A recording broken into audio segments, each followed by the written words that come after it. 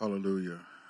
We're going to get right into the Word of God today, and our main text this morning will be in the book of Mark, chapter 5.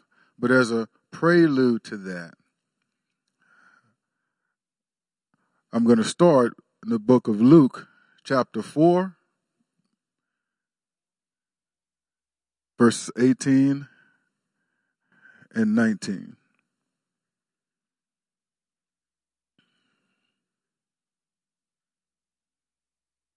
And it reads, "The Spirit of the Lord is upon me, because he has anointed me to proclaim good news to the poor.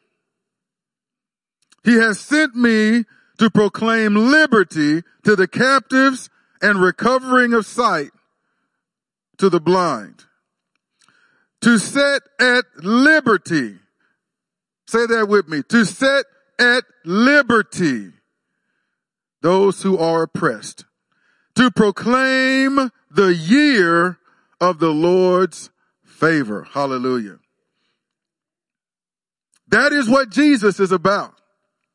He has come to set at liberty those who are oppressed, those who are oppressed of the devil, those who don't know God, those who don't have a reconciled relationship with God through him. He's come to set us free. You and I were among those at one time.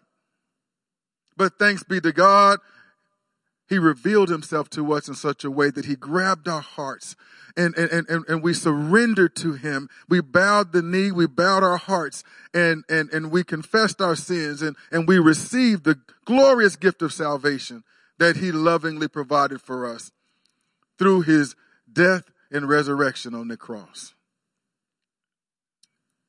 That's why he came. And so even in 2020, in the midst of a pandemic, in the midst of racial strife and social injustice and all the issues the heavy issues that we're having to deal with, it is still the year of the Lord's favor. It is not just a single year. God's favor is upon us in every year. God's favor is upon us in every situation. It's available to us in everything we encounter. And we need not let, and we must not let the circumstances of life lie to us. We must not let the circumstances of life cause us to believe anything contrary to what the Word of God says. And so I'm encouraging you and challenging you to rise up to that. Let your mind be renewed and rise up to the truth of God's word. That your faith may be constant in the midst of the changing tides that we have to deal with from day to day, from month to month, from year to year. And so Jesus came. He was anointed. He came with good news. He came to proclaim liberty. Amen? To set at liberty those who are oppressed. And that brings us to Mark chapter 5. Excuse me.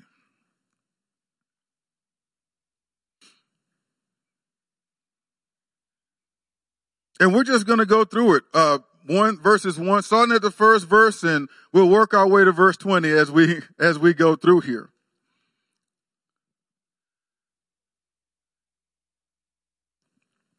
But before I start reading at verse 1, many of us are very familiar with this passage of scripture here in Mark chapter 5, verse 1. But we are more familiar with what preceded it in the latter part of chapter 4. When Jesus told his disciples, "Let us go to the other side." All right. And en route, if they're crossing the Sea of Galilee, en route to the other side, a storm comes out of nowhere. All right. Jesus is asleep down in the boat. He's asleep. Storm's going on. And we have the disciples fearing for their lives. this storm is so severe and their situation is so perilous, okay, that they believe they're about to die. And they come down, they find Jesus asleep. They're like, what's wrong with this dude? How can he be sleeping when we're all about to perish? And Jesus chastised them a little bit for their lack of faith. And what did he do? He got up to the boat, he went out, and he took authority over the storm and said, be quiet, peace, be still. And that storm, that raging storm, quieted. The storm that caused them to fear for their life was no more. And you know, as a young man and in the Lord, I was so full of zeal, and I know all of you can relate to this. And I would see these things in the Bible. I would see Jesus taking authority over the storms. I would see him curse the fig tree. I would see him open blinded eyes and deaf ears, and I wanted to do those miracles that I would see Jesus do, and that's a good thing to want. All right, but you know, just about every miracle Jesus did, there was a means to an end. The miracle itself was not the show. Now, I hope no one thinks I'm being blasphemous. You know, the miracle itself was not the star. All right, it was not the primary focus. There was a life that Jesus was aiming to restore. And so the miracle, we focus our attention on the miracles and we want to do that. But you know what he wants our attention to be focused more on is reaching hearts and changing lives. Are you hearing me? Some people can see a miracle and, you know, that doesn't draw them closer to God. Not in and of itself. But there is a message that is attached to the miracle. There's a gospel message. God not only wants you to bring that gospel message, but he knows how it needs to be packaged and how it needs to be presented in a way that will reach that person's heart, because he's prepped their hearts to be reached. And if we're plugged into him, okay, we're being obedient and we're plugged into him, we may not even know why he's telling us to do something the way that he's telling us to do it. But if we're obedient and faithful to it, there is a purpose, there is a method to the madness, that it's being done in a way that God knows is necessary for that person to be reached with that truth and to respond in a way that's going to cause them to give their hearts to the Lord and receive the salvation that he so desperately wants to give them. Amen. And so it's amazing that he has the authority to come and quiet the storm. But you know what? There was another storm brewing in the life of a single man. And that was the very purpose for which he said, let us go to the other side. I hope you're hearing me today, because we all have those storms of life, right? Every one of us here has had or is currently in a storm of life. There's a lot of things in my life I wished I didn't have to go through. Some of the stuff I brought on myself. Some of the stuff was beyond my control. Regardless, I was in it. Right? And when you're in it, okay, you desperately need and want someone to come and throw you a life preserver. Okay, so Jesus said, let us go to the other side. A storm comes, and it's the severity of which put their lives at risk. Jesus just did away with it. Peace be still, because he had a date with someone on the other side of that sea. And there was nothing that, come hell or high water, he was going to get to the other side, because there was a life that needed an encounter with him. There was someone in bondage. There was a captive that needed to be set free. And he was bound and determined to go and set that captive free. I love the story of him quieting the storm, on the sea. But I love even more, and I am moved even more by the storm that he quiets in Mark 5. I hope that is, I hope you get the spirit of that, the way, I love both the miracles, but this Mark 5 is the storm, is the quieting of a storm of a man's life that nobody had any idea what to deal with. And that is I'm sorry, I got a little ahead of myself. The title of today's message is Jesus is coming to quiet your storm. He's coming. He is coming to quiet your storm. So Mark 5 verse 1 gets us there. He's quieted the storm. They've made it to the other side. Now we're about to see why Jesus said, let us go to the other side. They came to the other side of the sea, to the country of the Gerasenes. And when Jesus had stepped out of the boat, immediately there met him out of the tombs a man with an unclean spirit. He lived among the tombs. Now, picture in your mind, if you will, this is painting a description of this man's storm. His life is a storm. This man has an unclean spirit that is in possession of him. He lived among the tombs. He wasn't just visiting. He lived among the tombs.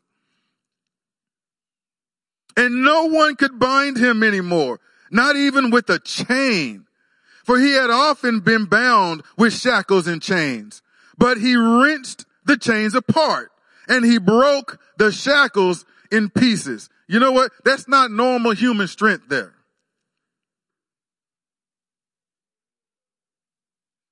There's something going on in this man's life that society is not prepared to deal with.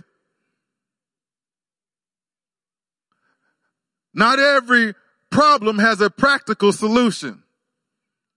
You know, some problems require a divine solution. Some problems can only be resolved through the power of God, by the power of God. Amen? And this man had such a problem. So society didn't know what to do with him. Now, this could be a description of today as well. We have a lot of people incarcerated. We have a lot of people lonely and depressed. We have a lot of people that are either contemplating or have committed suicide. We have a lot of societal ills and problems that our leaders, bless their hearts, they're doing all they know to do. But it is not sufficient to resolve the issue, because a lot of these things are rooted in the sin condition. A lot of these things are rooted in the heart condition. They're things that can only be addressed in the spirit man. Things that can only be addressed in the spirit. Amen?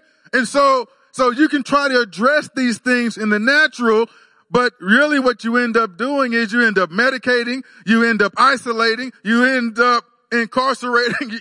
You're putting Band-Aids on things that you cannot cure. Right? And this man had such a condition. So society did what society does. You know what? They tried to chain him. They tried to constrain him. You know, they tried to shackle him. But their efforts didn't work. He flexed out of the chains like the Hulk. He broke the shackles off. They didn't know what to do with him. No one had the strength to subdue him. And you know what? You know, we need to be careful. I know, because it's human nature, you know, I would be tempted to think this way, and I'm sure you would. It gets to a point that society doesn't care what you got to do. All right. I want to feel safe. I don't want to be in this guy's presence and become a victim or casualty of this guy. Do what you got to do. Deal with him. We don't care what you got to do. Deal with him. But this same uncontrollable guy, this same rage monster, Look at what it says in verse 7. He's crying out. Verse 6. No, back up, verse 5. I'm sorry, I'm getting ahead of myself. This same rage monster, this same uncontrollable force, okay? This thing that nobody knows what to do with. It says night and day among the tombs and on the mountains. He was always crying out and cutting himself with stones. See, it's easy to look and observe from the outside, see the actions of an individual, all right? And then go into judge mode. That person needs to be dealt with. You know, and their actions, you know what? We can let the legal system and let the people whose job it is to enforce the law. And so if he commits a crime, okay, deal with him. But you know what? The actions are one thing. The heart is another. Okay? And you can deal with the actions. You know what? We can spank our kids. We can give them consequences and so forth. But if what we're doing isn't reaching their hearts, okay, we may be able to force them to comply, but their heart is still in rebellion. And so, but God would have us as parents, or he doesn't want us to exasperate the children, but he does want us to raise them up in the nurture and admonition of the Lord. So there's a nurture part to it, along with the admonition. And so this truth has to become their truth. As long as it's just our truth as parents, all right, then it's not governing the hearts of the children. And so at some point, we're going to have to not only give the truth to them, but we're going to have to give it to them in a way that's going to reach their hearts so that they own it. Okay? They take it into their moral warehouse and it becomes part of what governs them as they make their decisions in life day by day by day. Because if you know as parents, we can't be with them in every situation. We can't be with them in every day, in every place that they go. So we're going to have to trust God in them, with them. We're going to have to trust Holy Spirit working in their hearts and working in their lives to convict them. But they're going to have to take ownership of that word that we've imparted to them so that it's in there. So when the Holy Spirit convicts them, it can draw that word from their moral warehouse and convict them with that truth. All right. And then they have a decision to make. But if they don't own it, if it's your faith, not theirs, all right, then we've not equipped them, right? We've not done what God has called us to do, is raising them up in the nurture and admonition of the Lord. I know that might sound like it's not related to some, but it is related because the same concept applies to the problematic people in our society. We can regale and we can get on our soapbox and we can tell them what the word of God says till we're blue in the face. But if we're not doing it in a way, if we're not obeying God and following what he's telling us and how he wants us to present it, then we're missing the mark. We may be speaking the truth, but that truth arrow is not hitting the target, which is their hearts. And if that does not happen, then the desired result does not happen. Right? And so this man, this same rage monster, now we're humanizing him here. You say, on the one hand, I say rage monster, all right? But on the other hand, we have a man here who night and day, that means constantly, every day, he's sitting there in those tombs or on the mountains and he's crying out. He's screaming. I envision a tormented soul who knows he's in bondage to that demonic spirit. He's crying it out. This same God that society is trying to shackle and chain. That's their solution. It's not adequate, is it? That's their solution. This man, what are chains going to do to me? I am bound in the spirit. All right. I'm a prisoner of the devil. So these chains will make you feel better and make you feel safe, but it's not going to do a thing for me if I'm bound by the devil. Right? I need to be, if you want society to be free, if you want some peace, if you want to feel safe, then what you need to be doing is getting people like me delivered. Getting people like, getting people like me saved. So that I'm not in bondage to the enemy of my soul. So that he can't use me as an instrument to wreak havoc in the community or in the society, okay, that we live in, right?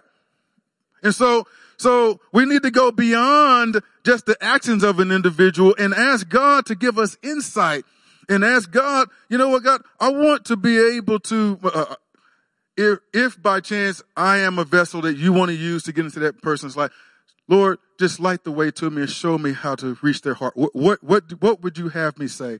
What would you have me do that would demonstrate your love, that would soften that person's heart and get them to a place where they're able to hear your gospel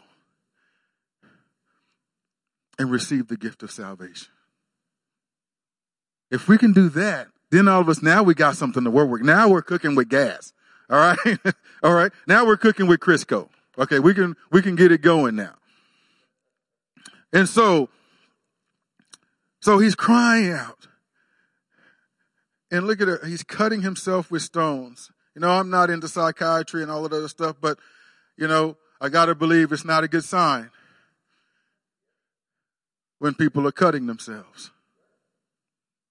That's an indicator that something is really wrong and needs to be addressed, right? But the issue is, how do we address it? What's the solution? All right? And so we have to think beyond just getting this person out of society's hair. As representatives of the Lord, we need to be thinking, okay, God, how is it that you are working? How do you set this person free? Are you hearing me? So we're humanizing this guy. He's crying out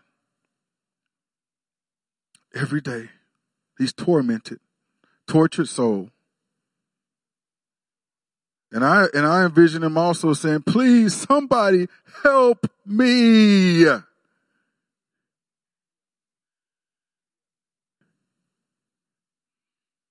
And I believe Jesus heard his cry. I said, I believe Jesus heard his cry, even in those tombs, even amongst those dead people in the tomb, isolated as he was. Man, society, didn't care where he was, what he was doing, how he was getting along, as long as they didn't have to deal with him. But Jesus crossed the sea, braved the storm, and braved the storm just to get to him. Amen. And encounter him. So let's go on. He was cutting himself with stones. And when he saw Jesus from afar, he ran and fell down before him, and crying out with a loud voice, he said, what have you to do with me, Jesus, Son of the Most High God? I adjure you by God, do not torment me. For he was saying to him, come out of the man, you unclean spirit. You know, I think a lot of times we read that passage and the way it's worded, we don't really get the full understanding of what transpired there. One, it ain't the man crying out. It's the demon in possession of him that's crying out. And so he knows who Jesus is. This man didn't know Jesus. The spirit inside him knew Jesus. All right. So he's crying out to him. A lot of times when you're ministering to somebody, okay, and they may be giving you some lip and attitude, and you may be tempted to say, forget this, you know, go to hell then. You know, don't go there. You better tamp that flesh down, because you're not talking to the individual. You're talking to the spirit in possession of the individual. And that spirit wants to drive you away, because that spirit does not want to give up the property that it has gained possession of. And so if he can offend you, all right, get you to go off in a huff, then that's victory for the spirit, for that evil spirit, because the threat has been dealt with. And we can't let the enemy win that way. We're going to have to humble ourselves and be, you know what? I'm going to adopt a mindset that I'm not offendable. I'm not going to be offended while I'm ministering to this individual.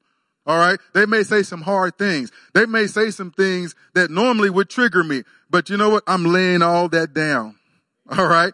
I'm coming in here, Lord. How do you want to do this? I'm your servant. Use me, Lord.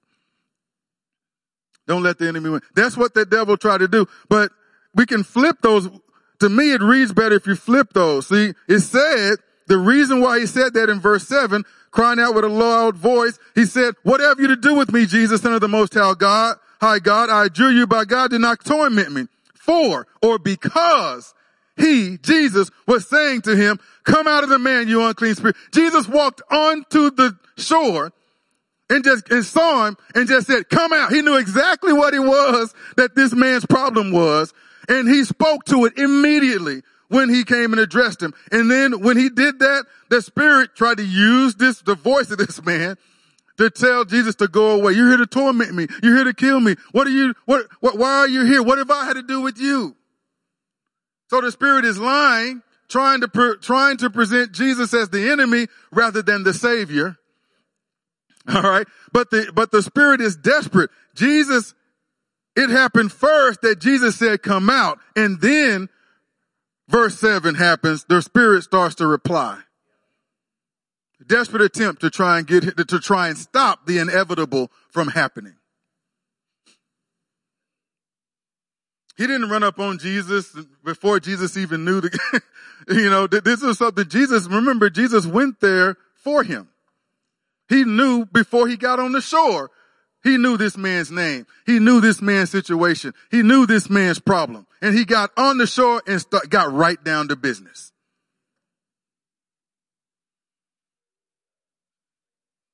And I think that ought to be an encouragement to us because, this man is dwelling in the tombs. This man is isolated. He doesn't have a support system and so forth. And let's be real here. This man didn't get demon possessed by happenstance. He made choices, more than likely, that got himself in this situation. And yet, Jesus went to him in the midst of that mire and muck, in the midst of that darkness, in the midst of him suffering the consequences of his own actions to set him free. That's the God we serve. It's like, you know what? I may have gotten myself in this situation. My choices may have led to this. And so I've had to endure and languish in this situation for a long time. And I've been crying out. And right when I was tempted to give up hope, Jesus came just in time.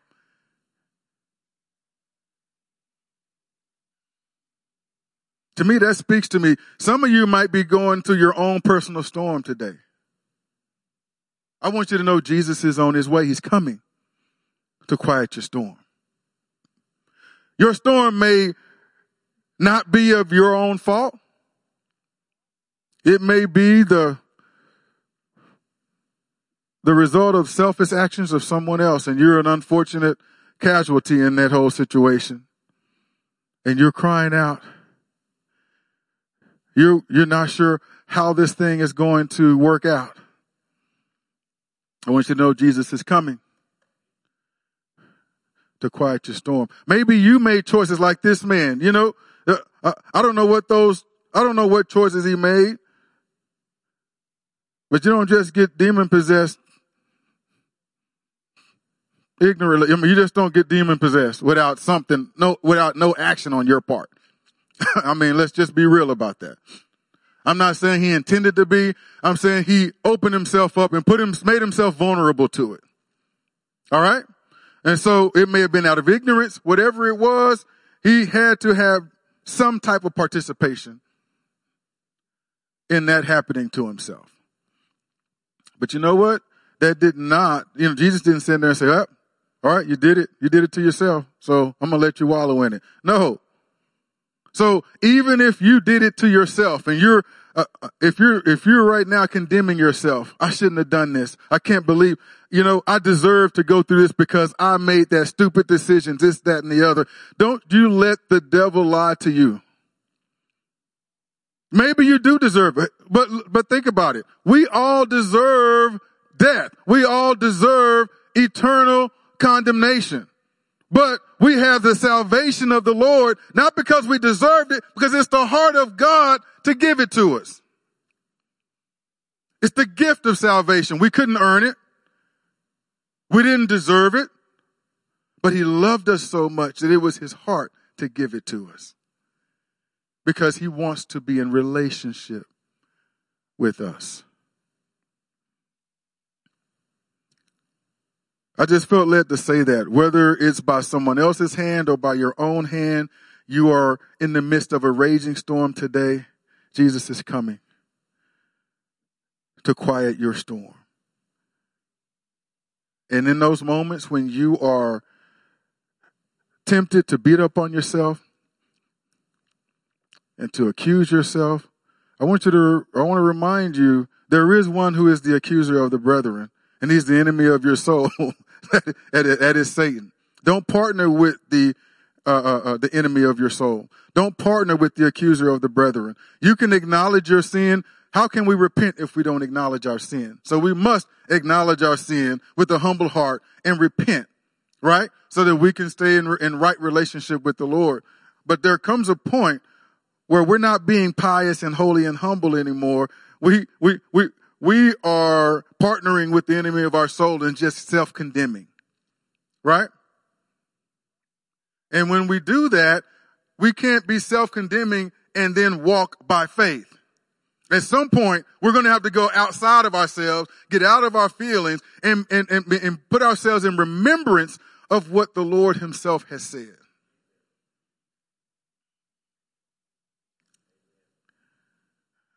And for example, Romans 5, 8, thereabouts. I didn't put that on.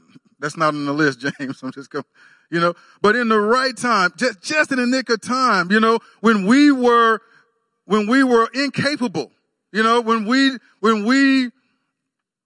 were lost in our sins, we were incapable. He sent his son, Jesus Christ,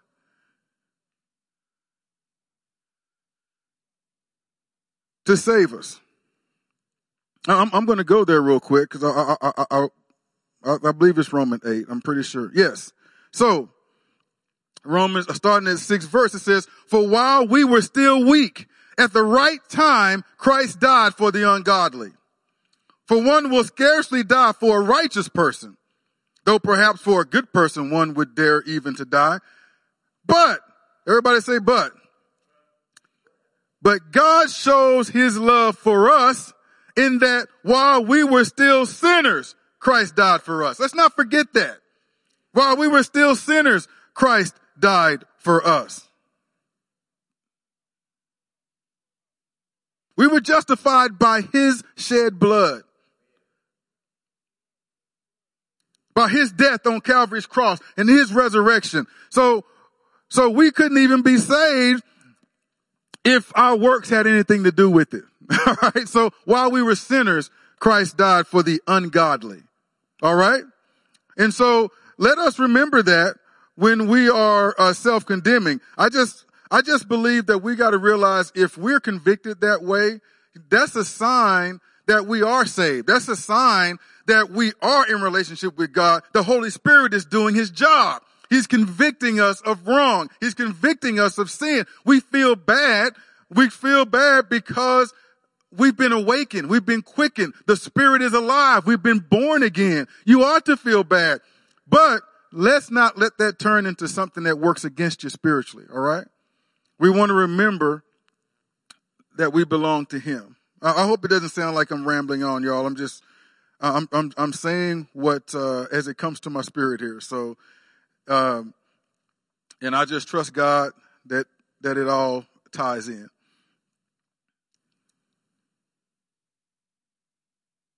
So Jesus went right to business. Jesus said, "Come out of the man, you unclean spirit," in verse 9. And Jesus asked him, "What's your name?" He replied, "My name is Legion, for we are many." And now we know exactly what the problem is. All right? There is a legion of demons inside this man. It makes the storm that Jesus and the disciples faced on the sea, look like child's play compared to what's going on inside this man's soul. It's bad enough to have one. This guy's got a legion. Now, a legion speaks of thousands, right?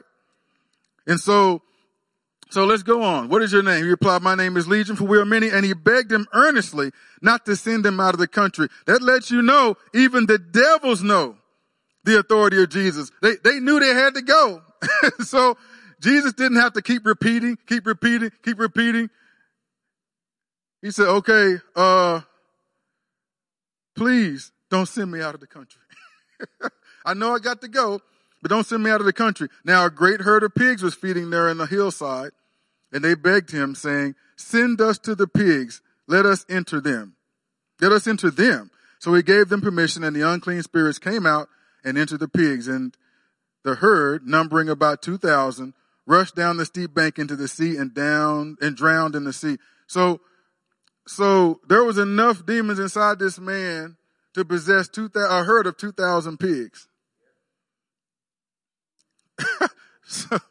So if we're talking demon per pig, at the very least, there was 2,000 of them.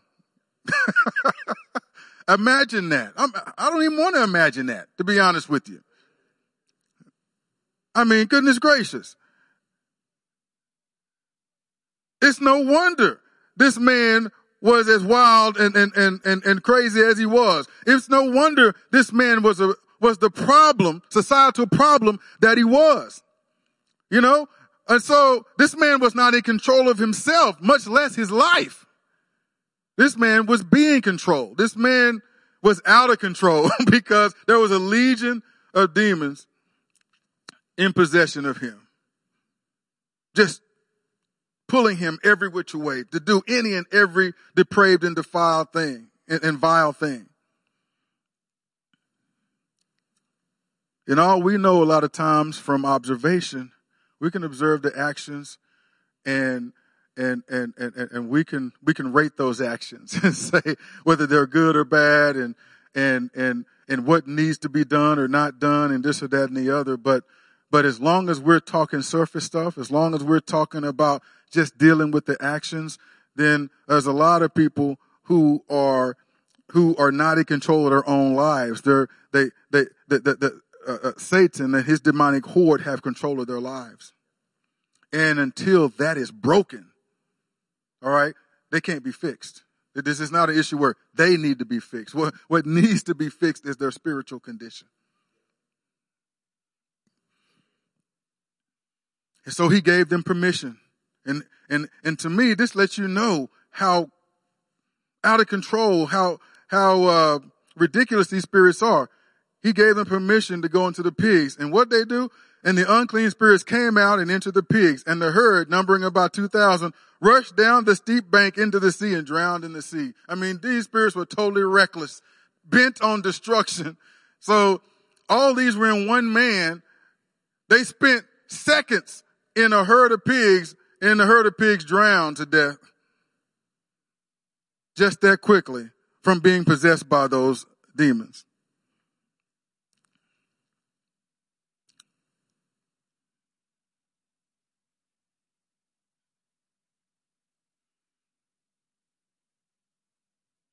So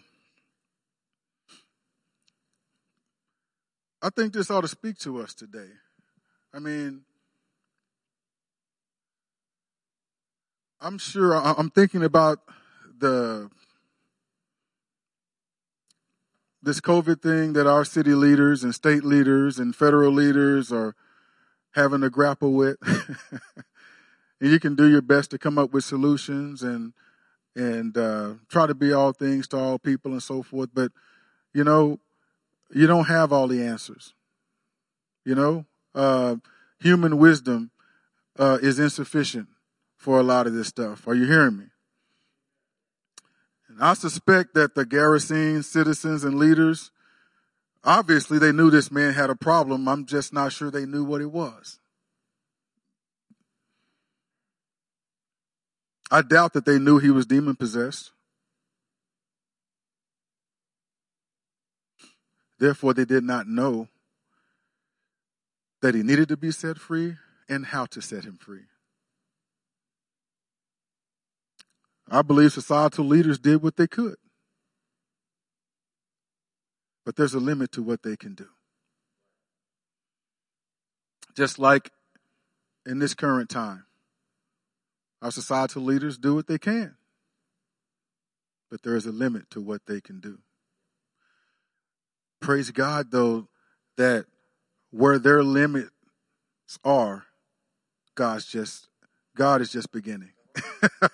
All right? So we don't have to be discouraged by the limitations of our societal leaders, because our God is more than enough. He's more than sufficient for their limitations and for our limitations, right?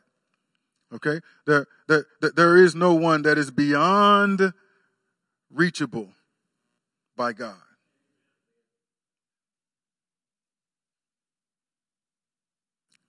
So they couldn't do the fact that they didn't know what his deal was or how to resolve his issue. All they could do was try to protect other members of society from his destructive behavior. And what they do, to do that, they bound him and shackled him with chains. They institutionalized him.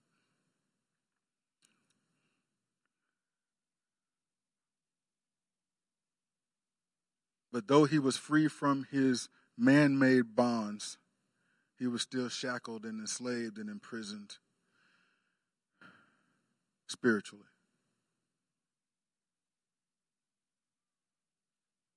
Let's open our eyes and let's be like Paul said, where he's like, the love of Christ compels us. Let's have our hearts softened and our eyes opened and have our focus where it ought to be when it comes to people who are in trouble, in dire situations, people who are displaying destructive behavior or, abhorrent behavior.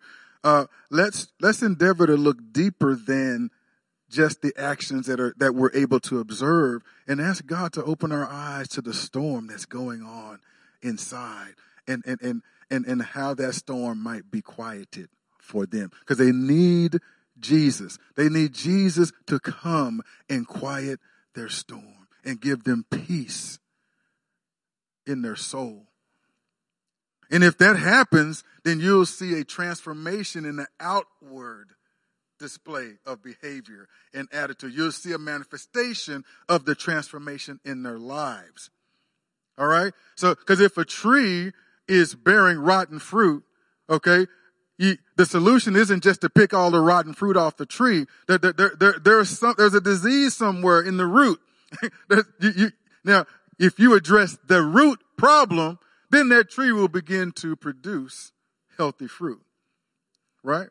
So, all right, so this man was alone, isolated, crying out, desperate to be free, cutting himself. And Jesus just commanded the demons out of him. So he's free. Jesus has set him free. Now, verse 14, the herdsmen fled and told it in the city and in the country, and people came to see what it was that had happened. And they came to Jesus and saw the demon-possessed man, the one who had had the legion, sitting there, clothed and in his right mind. And they rejoiced, and they celebrated Jesus, and it says they were afraid. Society ain't going to always understand the move of God. Even the great men and women of the Bible who God used to do great things, there was a measure of fear and trembling. And there was a bit of confusion on their parts at some point. There are things they did not understand. They just had to trust God in those things. And even when they didn't understand things, you know what they got peace about? You know what they settle in? It's like, I'm looking at the circumstance. There are a lot of things going on that I can't trust. But God led me into this. And so I know I can trust him. I can trust in him. And if this is what he said do, then my trust in him is all I need in order for me to walk in obedience in that way that he's asked me to do it. It probably made no sense at all to Noah. God said you got to build an ark. Nobody even saw a boat or an ark. You're not even sure what it was or what its purpose would be, right? And yet he did it in obedience. And when the rains came, which had never happened before, and it rained, for 40 days and nights, and the earth was flooded and so forth, the thing that he was mocked for doing, because people didn't understand it, the thing that he was mocked for doing became his salvation. Right? So God is not, his thoughts are not our thoughts, his ways are not our ways. So we don't know how things are going to work out. But we can trust in him because we know they're going to work out for the good, for they that love him and are called according to his purpose. Are you hearing me? So he's here. They were afraid. Verse 16, and those who had seen it described to them what had happened to the demon-possessed man and to the pigs. So there were witnesses. They saw this stuff some herdsmen saw this stuff taking place. Those pigs weren't just hurting themselves. There were some herdsmen of those pigs that watched what happened to the man and what happened to the pigs, and they began to give witness to those things. And they began to beg Jesus to depart from their region. Wow, man. And as he was getting into the boat, the man who had been possessed with demons begged him that he might be with him or go with him. That's what happens when you have a real encounter with Jesus, right? And he did not permit him, but said to him, go home to your friends and tell them how much the Lord has done for you and how he has had mercy on you. And he went away and began to proclaim in the Decapolis. It's a 10-city area. All right. In the Decapolis. So he didn't just proclaim it in the city that he lived in. He proclaimed it throughout the entire 10-city Decapolis. How much Jesus had done for him, and everyone marveled. So as I alluded to earlier, in a way, this man was very much like the raging storm on the Sea of Galilee. He had a raging storm going on inside him. Both were destructive and dangerous. That storm on the Sea of Galilee and this man, we've read, he was destructive and dangerous. Both were completely out of control. No person could contain either one. But then both encountered Jesus.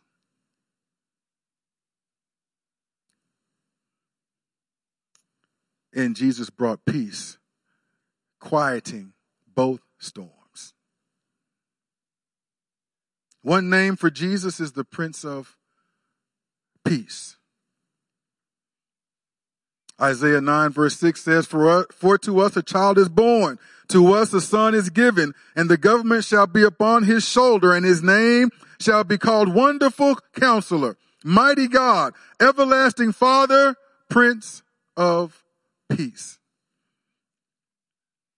Jesus told those who followed him in John 14 verse 27, he said, Peace I leave with you. My peace I give to you. Not as the world gives do I give to you. Let not your hearts be troubled, neither let them be afraid. He's the Prince of Peace.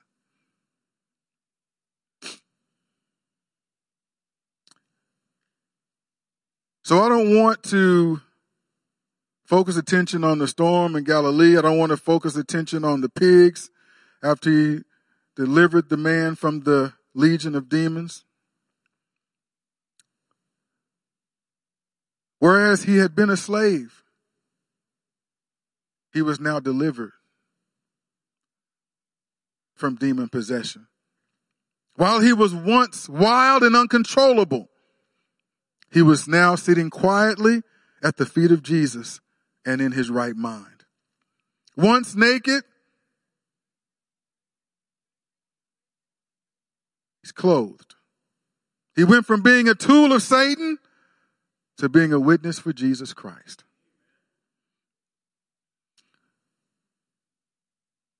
Once a menace to society,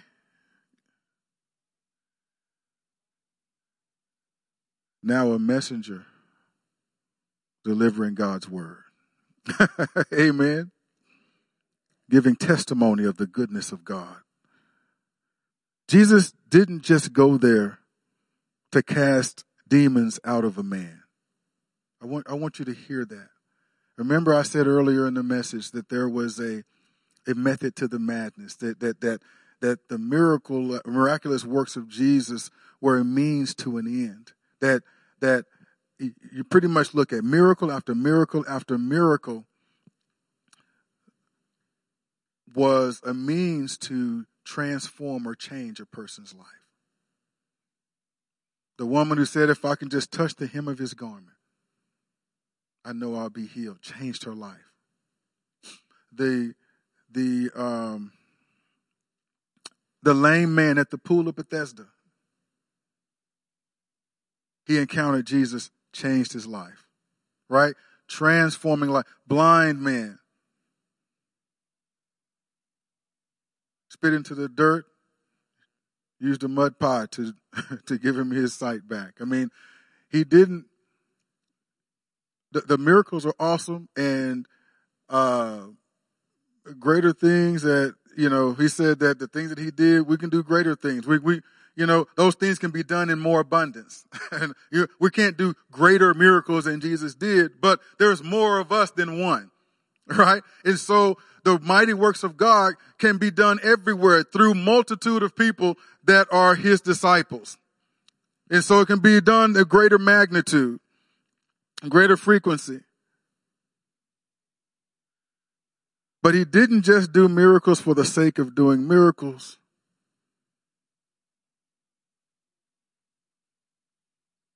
And he didn't set that man free of demonic possession just for the sake of setting him free from demonic possession. He went there to restore a man's life.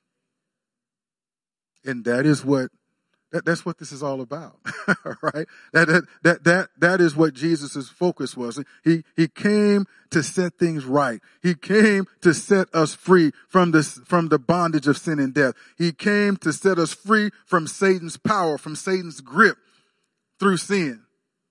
He came to restore our lives unto him. He went there to set a captive free. So in conclusion today, if you're enduring a storm in your life, whether here or at home, if you're enduring a storm in your life, please stand. If someone you care about is in a storm of life, please stand. And we're just going to declare the goodness of God, and we're going to do so in faith. We're going to receive the truth that Jesus is coming to quiet your storm. I don't know if your storm is your marital relationship or a relationship between you and one of your children, or if the storm is one of those loved ones are enduring a personal storm of their own, and you seem to be at a loss with how you can bring comfort and how you can help them in this situation. Whether it's you or someone you care for. Now, we're all in this pandemic storm. God can bring peace to our hearts in the midst of that. But you know what? Life goes on, and there are storms within the storm. And that's what I'm speaking to today. And I just want to encourage you, and I want you to believe this. I want you to grab a hold of this truth. I want you to receive it. I want you to take possession of this truth. He's coming. He's coming through the storm of COVID-19. He's coming through that storm that's out there in society. That storm will not stop him from getting to you. And when he arrives, he's coming with peace. He's coming to bring peace, not the kind of peace the world gives, but he's coming with his divine peace, and he's going to bestow it upon you.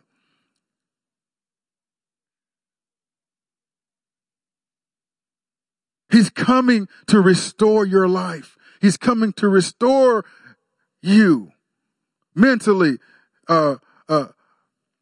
emotionally, in your soul, physically, spiritually. He's coming for you. And he's coming to quiet your storm. Father, we thank you so much for Jesus. We thank you, Father God, that even in the midst of our isolation, even in the midst of the tombs of life, even though at times we may not cut ourselves with sharp stones, but Father God, we may cut ourselves with our own words. And oftentimes, those cuts are deeper than the ones in the flesh.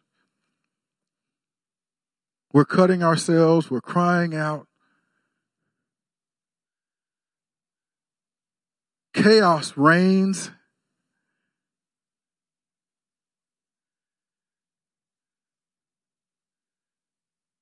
We're feeling a bit desperate, tempted to be hopeless. But we are not hopeless. For our hope is in you. Christ is in us, the hope of glory.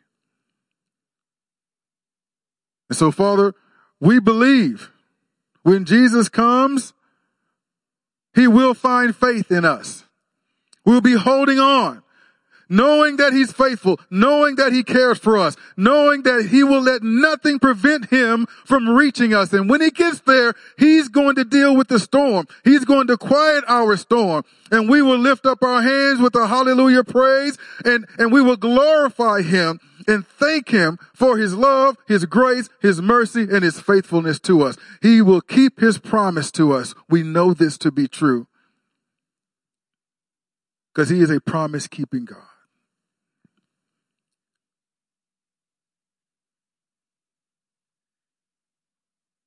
I want to encourage y'all with that today.